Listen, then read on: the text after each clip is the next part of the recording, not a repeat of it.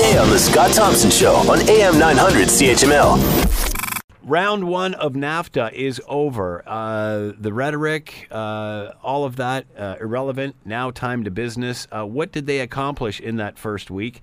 Let's bring in Patrick LeBlanc, Associate Professor, Graduate School of Public and International Affairs, University of Ottawa, and with us now. Hello, Patrick. Thank you for taking the time to join us. No problem. My pleasure, Scott. Thank you for taking your expertise and helping us and bring it down to layman's terms so we can all enjoy it. What was the purpose of this first week? What is the purpose of these first 5 days?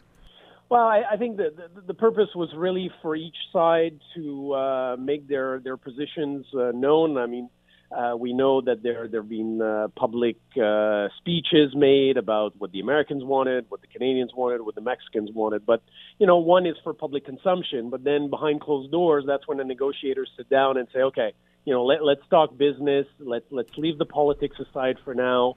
Let's really focus on how we can achieve a new NAFTA that ultimately would be good for the three countries. That's really the mandate that the negotiators have, is to come up with a deal that basically each government can go back to their population and say, look, this is what has been negotiated. This is overall a good deal for Canada, or a good deal for the U.S., a good deal for Mexico.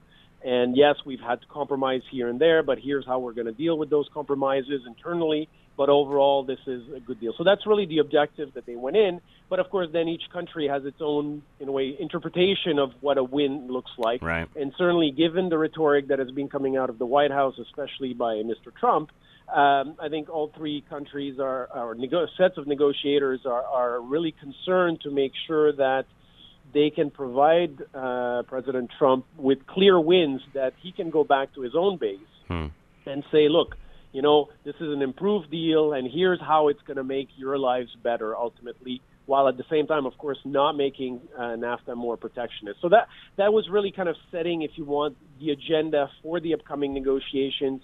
Every side putting their positions, the things that they may not be ready to compromise on, the things that they're looking forward into this negotiation. I guess, to put it in say, more standard terms or layman's term, it would be, when you see dogs that meet each other and they kind of sniff each other, trying to figure out, that's a little bit what was happening. If I can use that metaphor. You know what, Patrick? That's probably quite accurate for everybody. I think a lot of people can visualize our politicians doing that. A little bit of growling and barking and sniffing, but ultimately, how can we be friends? So is this first week really about process and procedure and agenda, or are they actually talking policy? Is this actually about, okay, here's the few things that we want to talk about, there's the few things you want to talk about? Is this setting up the next meeting more than anything? Yeah, I think it's setting up the next series of meeting. We know that the next one will happen in a few weeks in Mexico, and then later on in Ottawa. In Mexico, will they get into the meat of the deal then and start taking this back layer by layer? Yeah, I think because ultimately what you have are negotiating teams that are focused on each of the chapters that would be present in a new NAFTA. So existing chapters that are there, let's say a chapter on the rules of origin that decide in a way how much North American content should be in a product, let's say a car, for the car to be able to cross the border without imposing any tariffs. So there's going to be one group basically negotiating that chapter on rules of origin. I know the Americans have mentioned that they would like to increase the percentage of North American content. They say that they would like to impose a minimum U.S. content within that North American content. So there's going to be one group that will be looking at that. Then there's going to be another group that will look at intellectual property rights. Then there will be another one that will look at, let's say, e-commerce. And then you have the chief negotiators whose role is really to coordinate all this activity and really see, what kind of compromises can be made to gain something at one end and potentially leave something else at the other, and interacting, of course, with the political level, which in Canada would mean Minister Freeland and her office, and in some cases potentially going all the way up to the Prime Minister if towards the end of the negotiations, we're facing really politically sticky issues that basically are preventing the three parties from agreeing to a new NAFTA.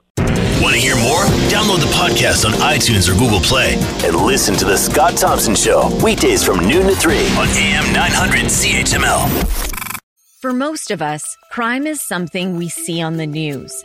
We never think it could happen to us until it does. Loved ones are gone, and for the survivors, the scars will never heal. I'm Nancy Hixt, a senior crime reporter for Global News. And on this season of Crime Beat, I'll take you inside some of the most serious crime stories I've covered. Season 6 of Crime Beat is available now on Spotify, Apple Podcasts, Amazon Music, and all podcast platforms.